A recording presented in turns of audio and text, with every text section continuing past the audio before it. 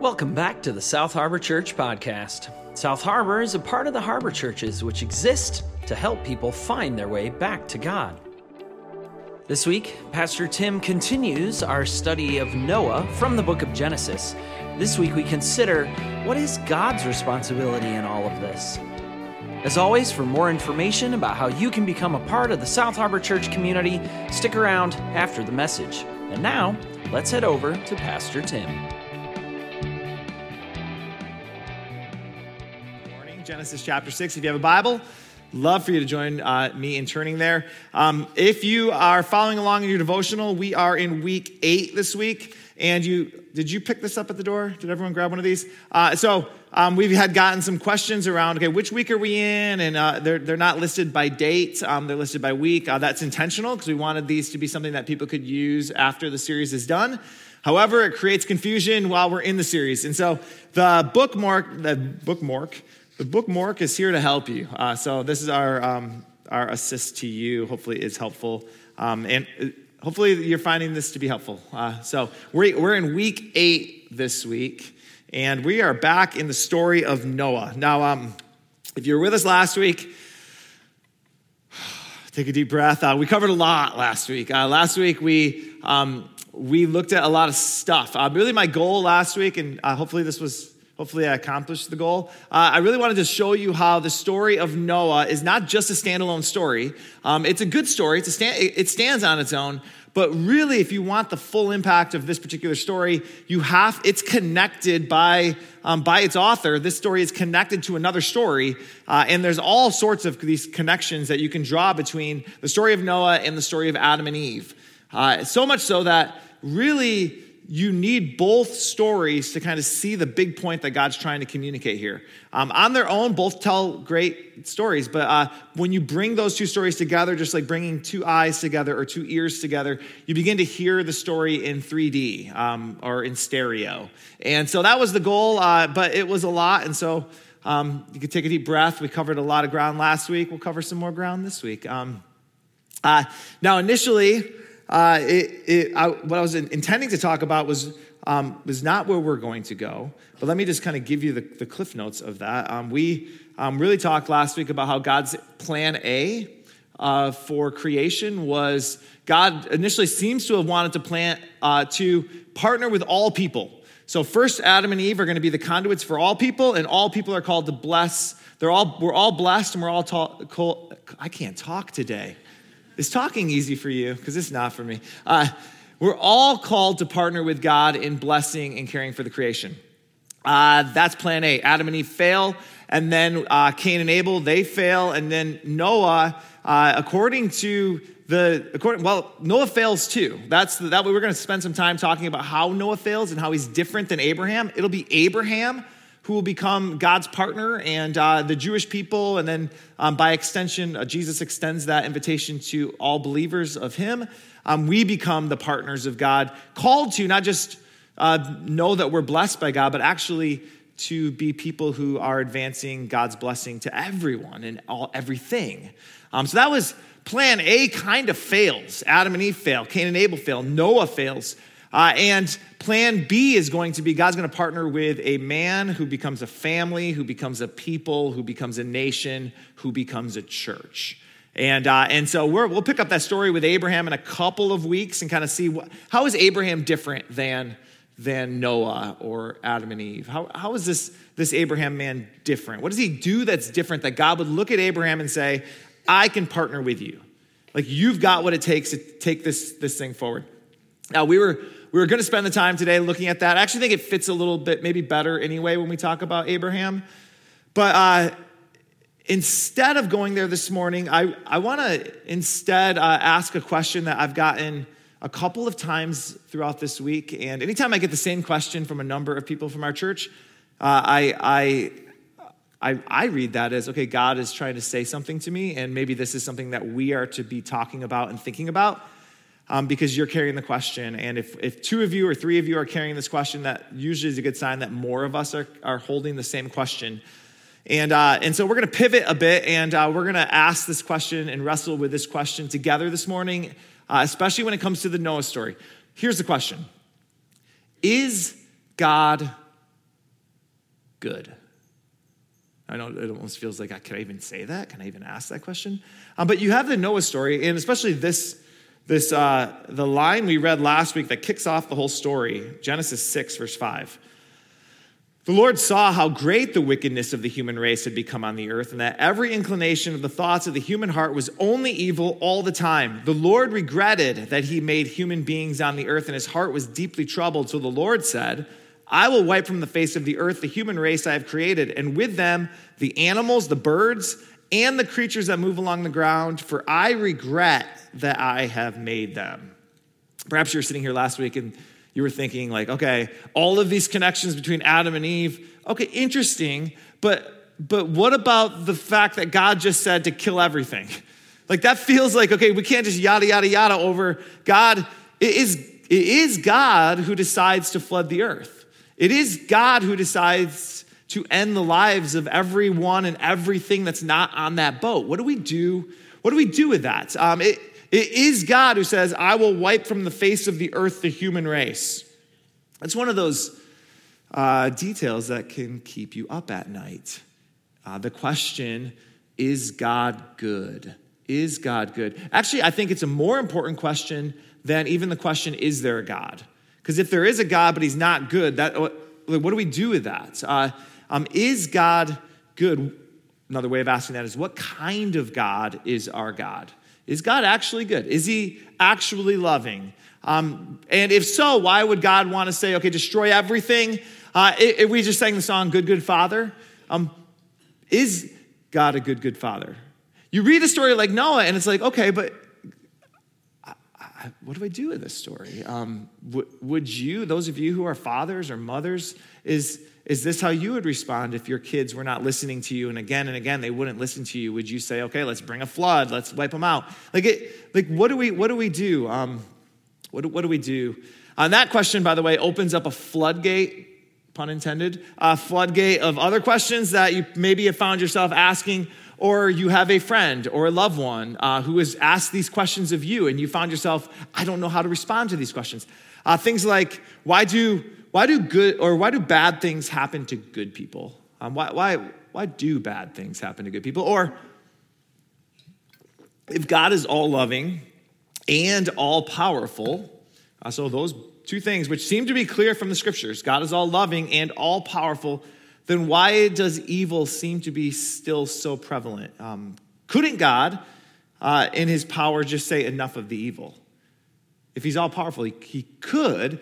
So then is he not all loving? But if he's all, do you see how, I was just talking to somebody from our band who works for Holland Public Schools, and they were talking about another shooting that happened near the schools this week. And it's like, what do you do with this? Couldn't God just say, no more of that? That's not the plan. We're not doing that anymore. What do we do with this? Or another question, if God is all loving and all powerful, then why did he create, just to use the classic extreme example of evil, why create Hitler in the first place? Why do it? Was it his plan for 6 million plus Jewish people to die at the hands of Hitler in the Holocaust? And if one more person died, would that no longer be his plan? And if one less person died, is that no longer his plan? If this is how God plans things, then how can we say he is all loving? And if God is all powerful, then why doesn't he just put a stop to it?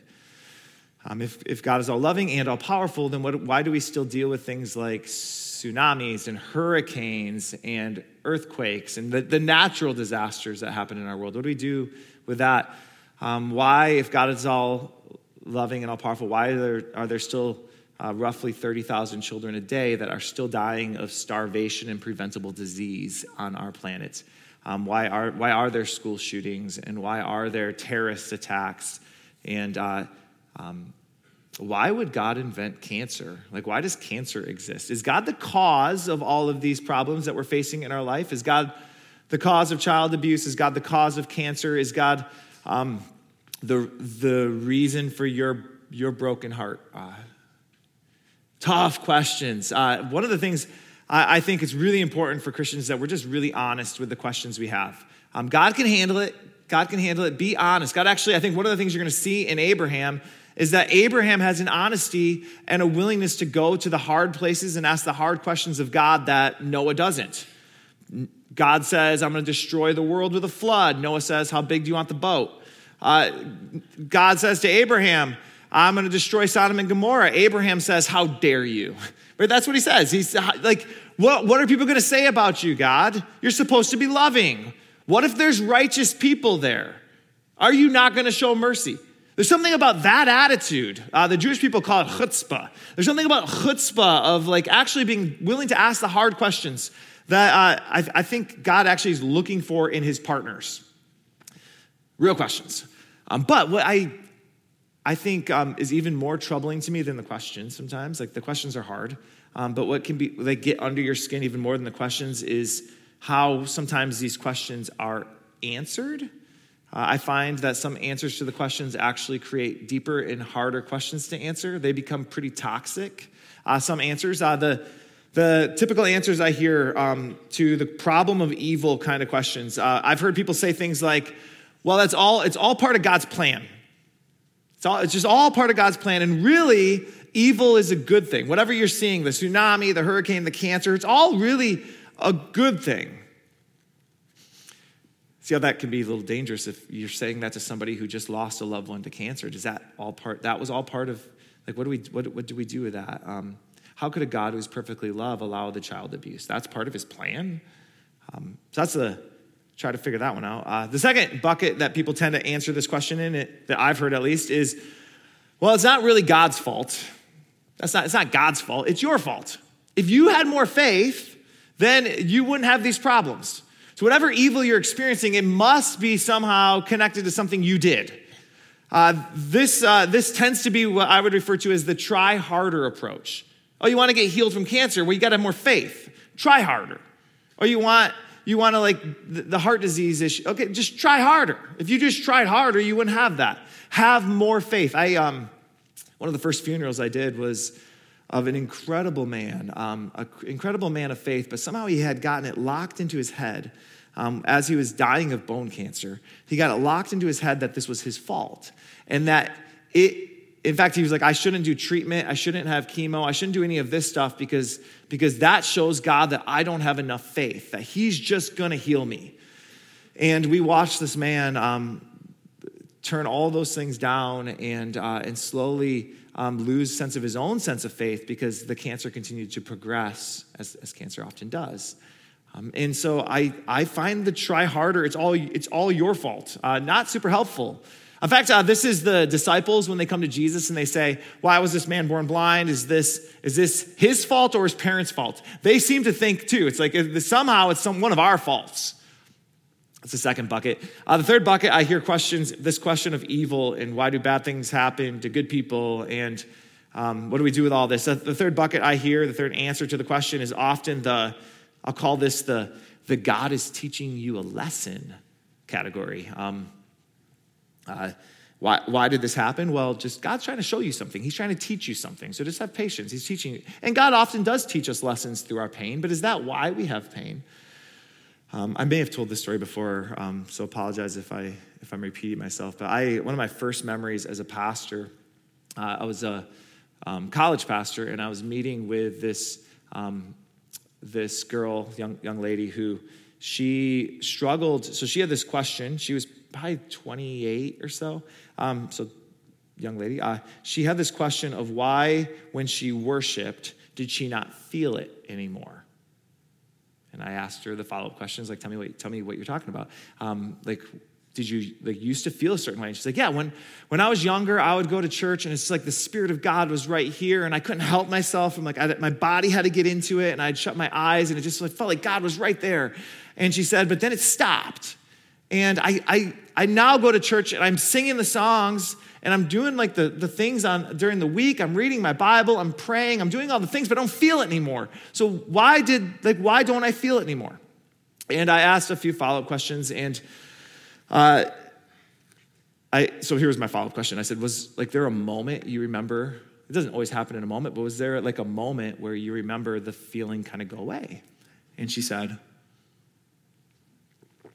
well, yeah, I mean, it was kind of like in my my earlier 20s, a couple years ago, and she said I was. So I asked, okay, what happened in that period? And then she started crying, and she said, my husband and I had been newly married, and we really wanted children, and we wanted to be young when we had kids, and so we started young, and we couldn't get pregnant. And she said we then invited all of our friends to pray for us and said, would you pray for us? And because we're really trying to get pregnant, and we really believe God has designed us to be parents and wants us to be parents. And that's the desire of our hearts. And so we would want you to pray for this. And she said, and then we got pregnant. And she said, and it was incredible. And we celebrated with our friends, and we told everybody that we were pregnant. And then she said, I lost the baby, and I didn't know what to do with myself. So I went to a pastor, and the pastor said, I don't know what to tell you. You should go talk to somebody at the seminary. And so I went and talked to a professor. And the professor's response to her question, which is, why did I lose this baby? It felt like God gave me this baby, and then I lost the baby. And the professor's response to her question was, well, God is trying to test you in some way. And when you learn the lesson God is trying to teach you, he will give you that child. And I remember sitting there thinking, oh, and you wonder why you don't feel God's presence in worship. You were told that the kind of God you serve is the kind of God that would dangle a child in front of you and then take it away and then not even tell you why and not tell you how to find the answers, but someday, somehow you'll find the answers. To feel the presence of that kind of God, if just to name what that is, would be a monster. So I find the whole God is trying to teach you this lesson, and when you figure out the lesson, to be not super helpful. What's worse, I think, from all of these is that for many people, they don't even dare ask the question. This tends to be a lot of us who grew up inside of kind of good Reformed churches. It's like we don't ask that question, right? You don't ask the question of why did this happen or how did this happen because I don't know. I don't want to get struck down by a lightning bolt. You've heard that, right? What kind of God is like the image of God sitting up in the clouds with a lightning bolt just waiting for you to ask the wrong question? How dare you question me? Just to strike you down with a lightning bolt. Again, like I don't find that super compelling. We should be people who wrestle with these things. Now, before we dive into the Noah story in particular, that's the big one. We're going to spend some time there. But before we dive into the Noah story, let me just name this. I think this is probably the most important point, and it's a point that we have made here as a church again and again and again and again and again. When you're reading your Bible, you will bump into stories that are hard to find answers to. Doesn't mean there's not answers out there. Doesn't mean there's not good reasons for why the stories are said the way. We'll try to wrestle through the Noah story, but what you're going to find is you're going to bump into these stories, and it's going to be hard. And it doesn't mean you should stop asking the questions. It doesn't mean you should just settle for simple answers to complex questions. But you're going to bump into those kinds of stories. Here's what we say here as a church again and again and again. When it comes to the tough passages in particular, when it comes to the questions of what kind of God is God, it is really, really, really, really, really, really, really important that we get all of our understanding about who God is primarily, first and foremost, from Jesus. Okay? We start with Jesus. The New Testament authors will describe Jesus as, they'll say that everything before Christ was like a mystery. It was like a shadow. And you can tell some things from someone's shadow, but you can't tell everything from someone's shadow. In Christ, the shadow, we know the God behind the shadow. So Christ is how we understand God. Jesus himself will say that he is the Word of God. That's John 1:1. There's not a lot of words of God. There's one Word of God, and his name is Jesus. He's the image of God, Paul will say in Colossians 1:15. He's the form of God. Philippians 2, again, Paul. The author Hebrews has my favorite. He says that Jesus is the singular, perfect representation of God's essence. That's pretty good. And then Jesus himself says, if you've seen me, you've seen the Father. Why are you looking other places for the Father? Look to me. No one knows the Father except the Son, Jesus will say. I say that to say that when you are trying to wrestle with the hard passages, wrestle with them. Ask good questions, but understand that first and foremost, if ever you're seeing, okay, this doesn't feel like a loving God, a good Father, you have to ask the question, well, what kind of God has Jesus revealed? Does Jesus ever give someone a disease just to prove a point, to test their faith? Does Jesus ever abuse children just because he can, he's powerful? Does Jesus cause tsunamis? Or does Jesus cause earthquakes? Or does Jesus cause any natural disasters just to kind of shake things up? The answer is no. Again and again, what you find with Jesus is he heals people who have disease. He shoots down people who say, well, this must be their fault. He shoots them down and says, no, this is not, you're missing the point. Jesus calms creation. Creation seems to be in chaos, and he calms creation, but he doesn't cause it. Does this make sense? When we get our image of God, we got to start with Jesus. Jesus is the one who says, I have come that they may have life and life abundantly. There is an enemy, and the enemy has come to kill, steal, and destroy. The Bible will refer to the enemy as Satan, the devil, or demons, but the principalities and powers. But there is an enemy, but it's not Jesus. It's not our God. Another analogy that I think I've shared here a couple times that has helped me when processing this is, okay, so here's the metaphor. Again, I apologize if I'm repeating myself, but imagine my wife and I, we've been married now 12 years, something like that. We're walking downtown Grand Rapids, and I, for some reason, fall behind, and she walks up ahead, and I see her talking to somebody who's homeless. And they're clearly homeless. They clearly live on the streets. They're begging, and they're homeless. And she's talking to them. And all of a sudden, I see my wife get a disgusted look on her face and then kick the homeless man. Okay? I now, who's at a distance, standing back here, I now have an option. I can pretend that didn't happen. I'm just going to ignore the fact that my wife just kicked a homeless man because that's embarrassing. So I can just pretend it didn't happen. I can choose to divorce her. Why would I marry somebody who kicks homeless people? That's awful. So I could choose to okay, no, we're done. We are done. Or, I don't know what happened over there. Or I could choose to trust the character of my wife. I know who my wife is. I know what her character is. That something up there happened that I don't know. I don't know all the answers. I don't know what happened in that exchange that caused that response, but I know the character of my wife. I think for a lot of us, when we come to the hard passages of the Bible, the Noah story, for instance, it's a hard passage to wrestle with. So what some people will do is just ignore it and be like, it's at the beginning, don't worry about it. Or other people will say, okay, I'm done with God. How dare you, God? You kill those people, we're done. We're done. I advocate that we trust the character of Jesus, that maybe there's something, even if we don't, hopefully we can get some tools to wrestle with this story, but even if you didn't have access to those tools, or you didn't know them, that something happened here that I don't fully understand, but I do know the character of our God as revealed in Jesus. Am I being clear on this point? This is a big deal to me, okay, so that we're clear on this one. Everything else we'll talk about is I find it really interesting. But when it comes to the hardest questions of our faith, we start and we end with what kind of God was revealed by Jesus. Now, with that said, we still have the question on the table. What on earth do we do with the Noah story? How could a good God flood the earth? Let's do our best to wrestle this question down. First, let me give you three things. First, I would remind you that the Noah story is intentionally teeing up the Abraham story.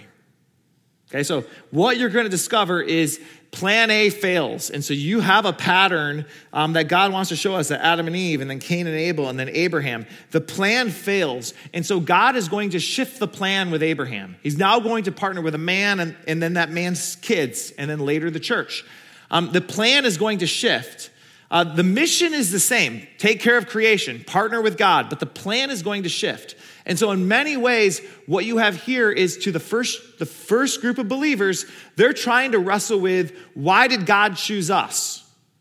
Talk to a Orthodox religious Jew, and they'll still ask this question: why would God make us grow out our sideburns and wear the little hat? And why does God make us have the tassels? Why us? This story is trying to answer the question: why go through why not eat meat? Why take a Sabbath?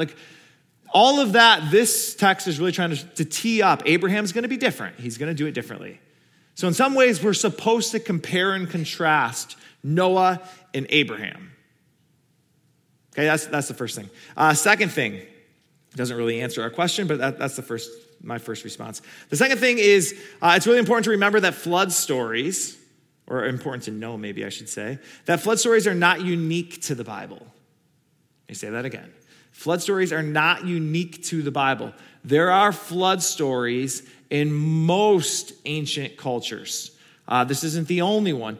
All of the neighbors of the Jewish people had flood stories. The Babylonians had a flood story. The Chaldeans had a flood story. There was flood stories in Mesopotamia and the Sumerians and the Egyptians. They all had flood stories. Now, we can ask all kinds of questions as to why, especially in this region of the world. There's a lot of flood stories. We can ask questions as to why. Some argue that the reason why is because the flood was a localized flood. So when you read that the world was flooded, this group of people argue that it's not the whole world, it was their whole world. Their whole world is flooded.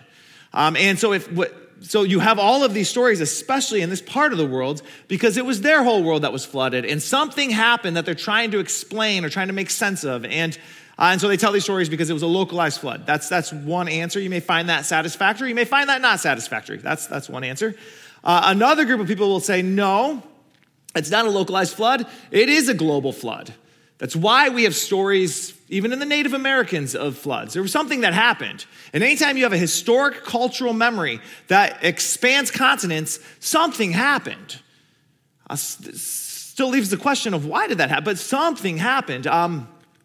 If you're interested, you can go deep down the rabbit hole on this. There is a theory now that's gaining pop. For years, this particular theory was held amongst religious people, but non-religious people looked at it and said, silly believers.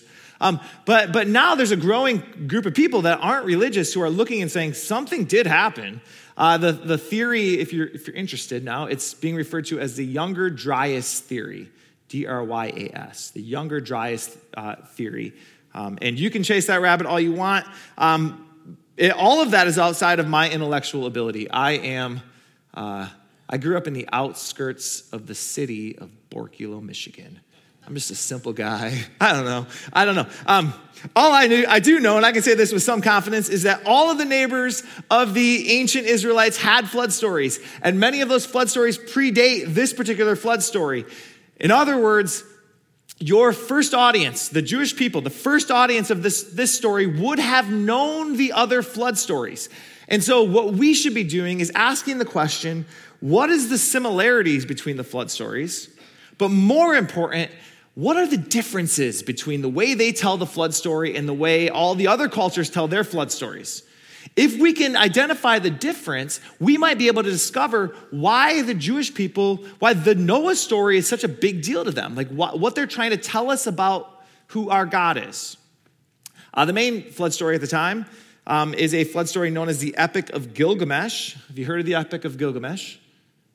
Okay, a handful of you. Okay. I will give you the overly simplified version of the Epic of Gilgamesh. It's one of the oldest stories that's ever been found. The story involves a hero named Gilgamesh, and he's on a journey throughout the world. He's traveling throughout one of the biggest empires of that day, known as Mesopotamia. and he meets all these gods. And every god he meets kind of comes in three parts. Part one is he meets the gods. Part two is the gods start to get jealous of him and get angry with him. They don't like how noisy people are. Like, you guys are like, we told you kids keep the music down. Like, the gods are like real petty. And then the third part is because the gods get so angry, they want to destroy everything. You know what? We warned you. We're going to destroy everything. And then, so the story continues, and we meet this hero in the story. The hero's name is spelled Utnapishtim.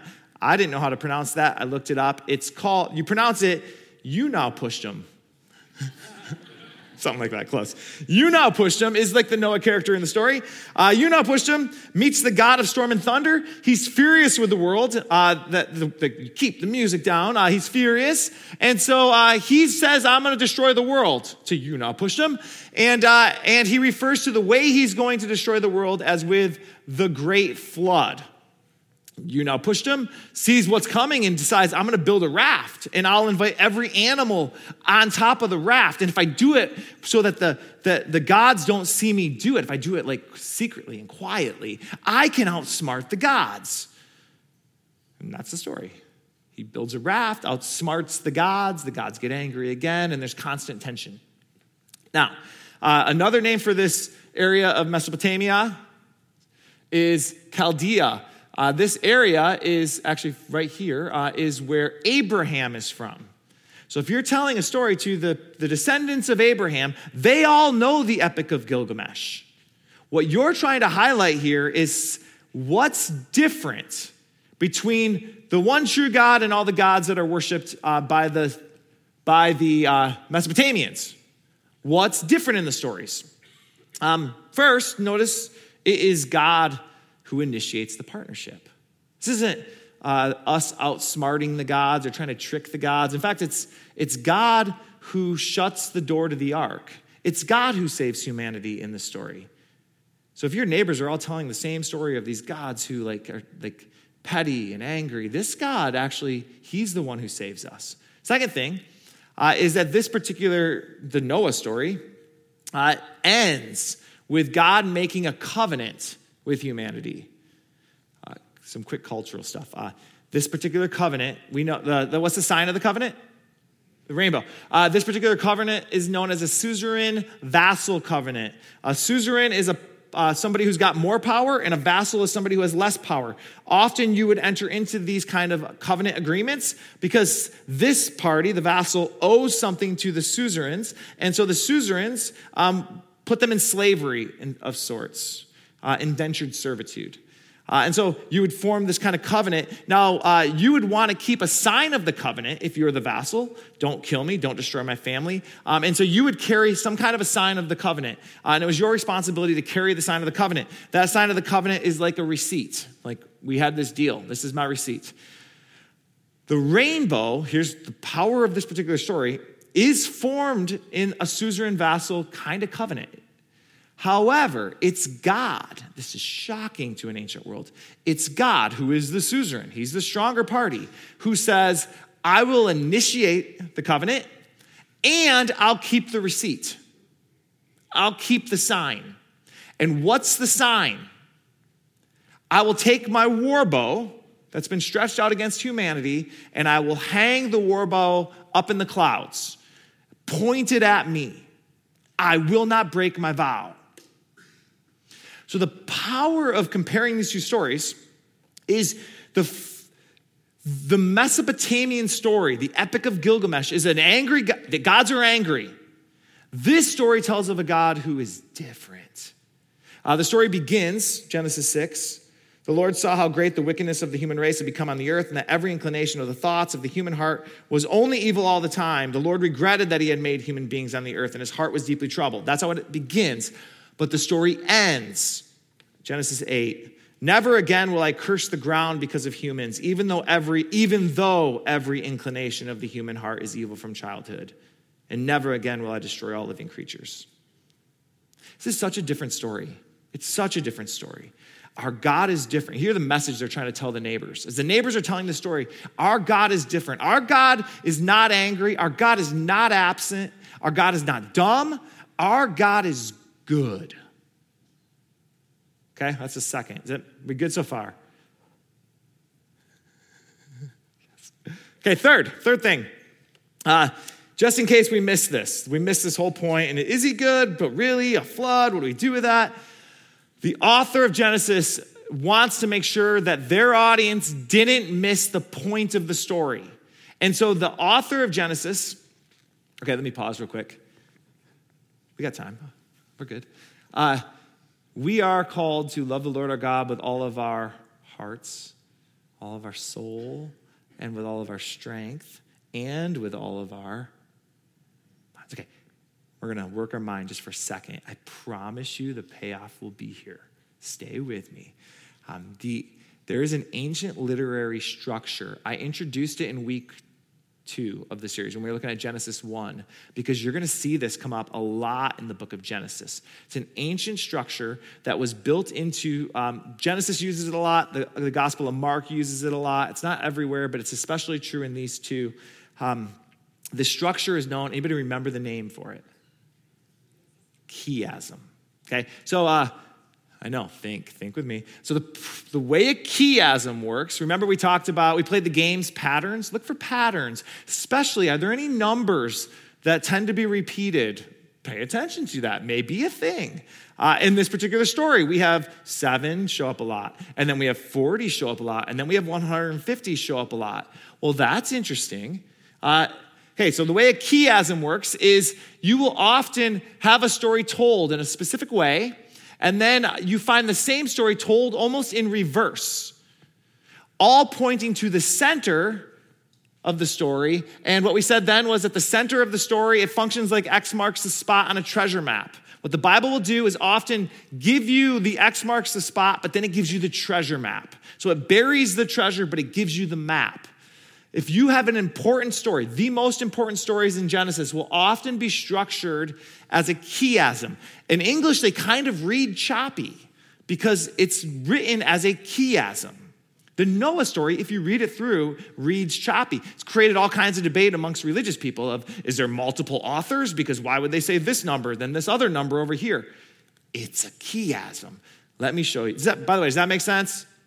Let me give you the example. I think you'll see it once we get into the story. By the way, stay here a minute. Go back real quick. There we go.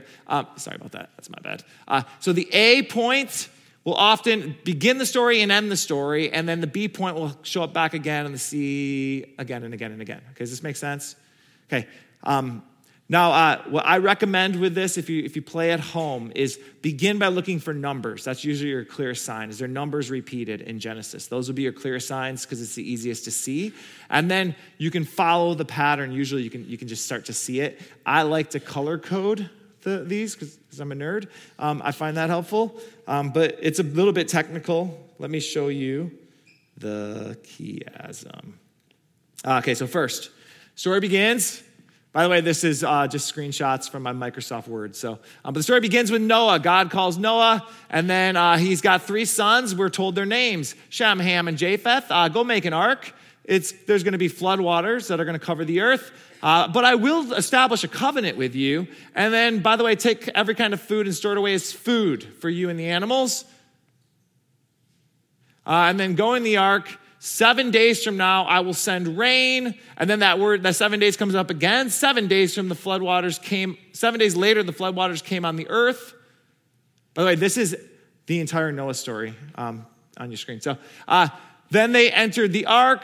The Lord shut them in. For 40 days, the waters came on the earth. The waters rose and increased. It covered even the mountains. And the waters flooded the earth for 150 days. Okay, so that's your movement in. Now, if you notice, if you're paying attention, you begin to see the same language show up again, only in reverse, like somebody held a mirror up to it. The water receded steadily from the earth at the end of the 150 days. The ark came to rest on the mountains. The water continued to recede. After 40 days, Noah opens a window. sends out a raven, wait 7 more days, wait 7 more days. Come out of the ark. The animals will be food for you. He makes a covenant. Never again will there be a flood. They come out of the ark. The 3 sons are named by name, Shem, Ham, and Japheth. And then you've got the name Noah. Just so you can see it all. I spent so much time just putting those on the screen. Just so you can see the whole chiasm together, every word in the story. You need really, really, really, really, really, really good eyes. But this is the whole thing. The whole chiasm. By the way, is that not cool? I find that, somebody out there is a nerd like me. And okay, do this. Take your hands. Go like this. Put them by the sides of your head. Shut your eyes and go, pew! Yes, these kinds of things are cool. It's just like Bruce Willis has been dead the whole time. Maverick is going to fly the plane. What are the other ones? Edward Norton and Brad Pitt are both Tyler Durden. Steve Urkel is also Stefan or Kel. Liza said yes to Tim. You read the story and you're thinking this whole story, it kind of reads choppy. It actually doesn't read like a great story until you realize, it's not just a great story. This is a mind-blowing story. The way the author, and if you hold together what God did last week, connecting the story to the Genesis story and this, it's mind-blowing. I would argue that these are the kinds of stories that if you have questions about is there a God, you find this kind of thing again and again and again. We're just not smart enough for this kind of work. We're just not. And these kinds of patterns show up again and again and again and again and again, and you see them and you think, wow. This is one of my favorites. There's one coming up that I like even better. Teaser alert. But the point of a chiasm, I gotta recollect myself. The point of a chiasm isn't just to impress us. Has God done that? Yeah. But that's not the point of a chiasm. The chiasm has a point. The point of a chiasm is what? What should you be looking for in a chiasm? Where's the center? The point of the chiasm is to point to the center. The reason the authors will make decisions to make it a little choppy and use the language 7 days, 150, 40, because it's trying to point to the center. It wants us to see the center. We've kind of lost our ability to read this kind of literature, and so it's a muscle we don't really flex. I want us to start flexing this muscle. But to an ancient world, they understood what was happening when they see this kind of story. They understand the structure of a chiasm. What's the center? I'm glad you asked. Genesis 8, verse 1. But God remembered Noah and all the wild animals and livestock that were with him in the ark. But God remembered Noah. That is how this God is different. If all the neighbors are talking about how the gods are angry and wanting to destroy everything, but God remembered Noah. That's the message. This God doesn't forget you. This God remembers you. Those 4 words, but God remembered Noah. If you've got your own Bible, you should circle those words. It is my hunch that some of you may need those words to be true for you today. Maybe you take those words and you insert your name where it says, but God remembered Noah. But God remembered you. You're a student. And right now, to be a student, just talking to the few of you who I've had a chance to talk to, it's not easy.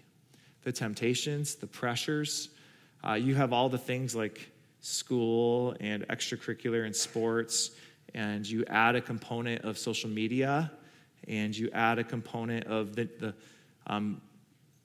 new pressures, vaping, and you add all of this, and it feels like you're standing back and thinking, it's like the floodwaters are coming over, and I don't know if anyone sees me. Remember what it's like to be a teenager? Does anybody see me? And maybe you this week need to sit down and just remember, but God remembers, and then fill in your name. Or maybe For you, it's financial. You filing your taxes and realized we don't have enough. And the bills are higher than the money coming in. And you work really hard for a job that you don't necessarily love, or you do love it. It's just not going to pay you what you need. It's just not going to work. And you're watching it all and you're thinking, I'm slowly going underwater. And you need to be reminded, but God remembers me. Or maybe for you, somebody you love is going through something. Somebody you love is hurting. Or somebody you love hurt you. And you don't know what to do with that. You want it to work. And so you feel kind of alone because you don't want to vent to your friends because you don't want to change how they think about you or about them. And you don't want to talk to your family about it because then they might look at this person different too. And so you just kind of bottle it in and you just sit with it. And you're also asking the question, are we going to make it? And the floodwaters feel like they're coming in over the sides. And maybe you take this story and you're reminded that we have a God who in the midst of the flood is good. And your prayer is, God, would you remember me?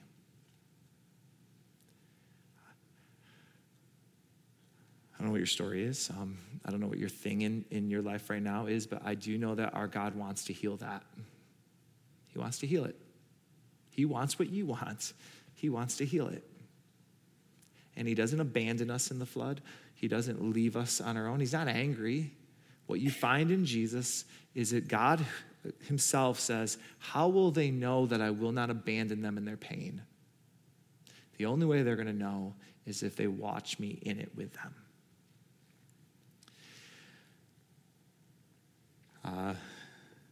P.S. God remembered Noah. The question is left hanging. Will Noah remember God? God remembers Noah, but will Noah remember God? And will he be a partner? And we will talk more about that when we get to the Abraham story in a couple of weeks. But before we do that, there's another story that sits between this story and the Abraham story. It's a story of a tower called Babel.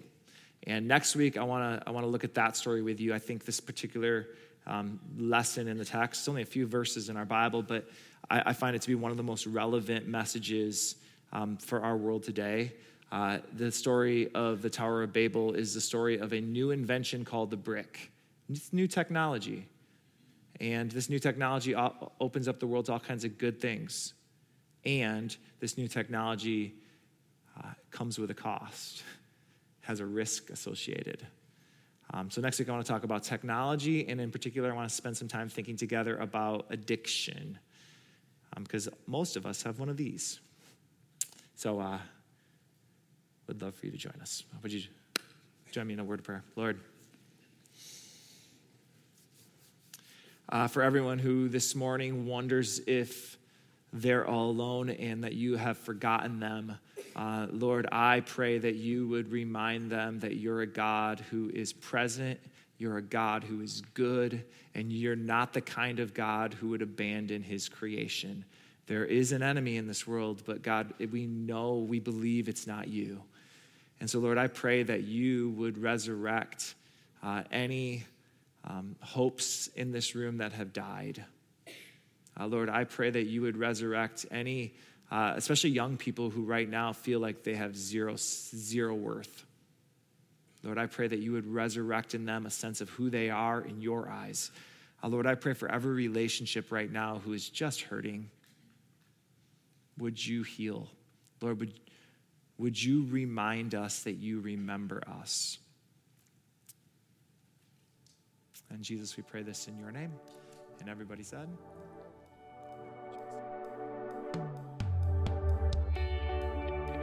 We hope that this week's message has brought you both some challenge and some blessing. For more information about how you can become a part of the South Harbor Church community, find us on the web at www.southharbor.org or find us on Facebook and Instagram at South Harbor Church.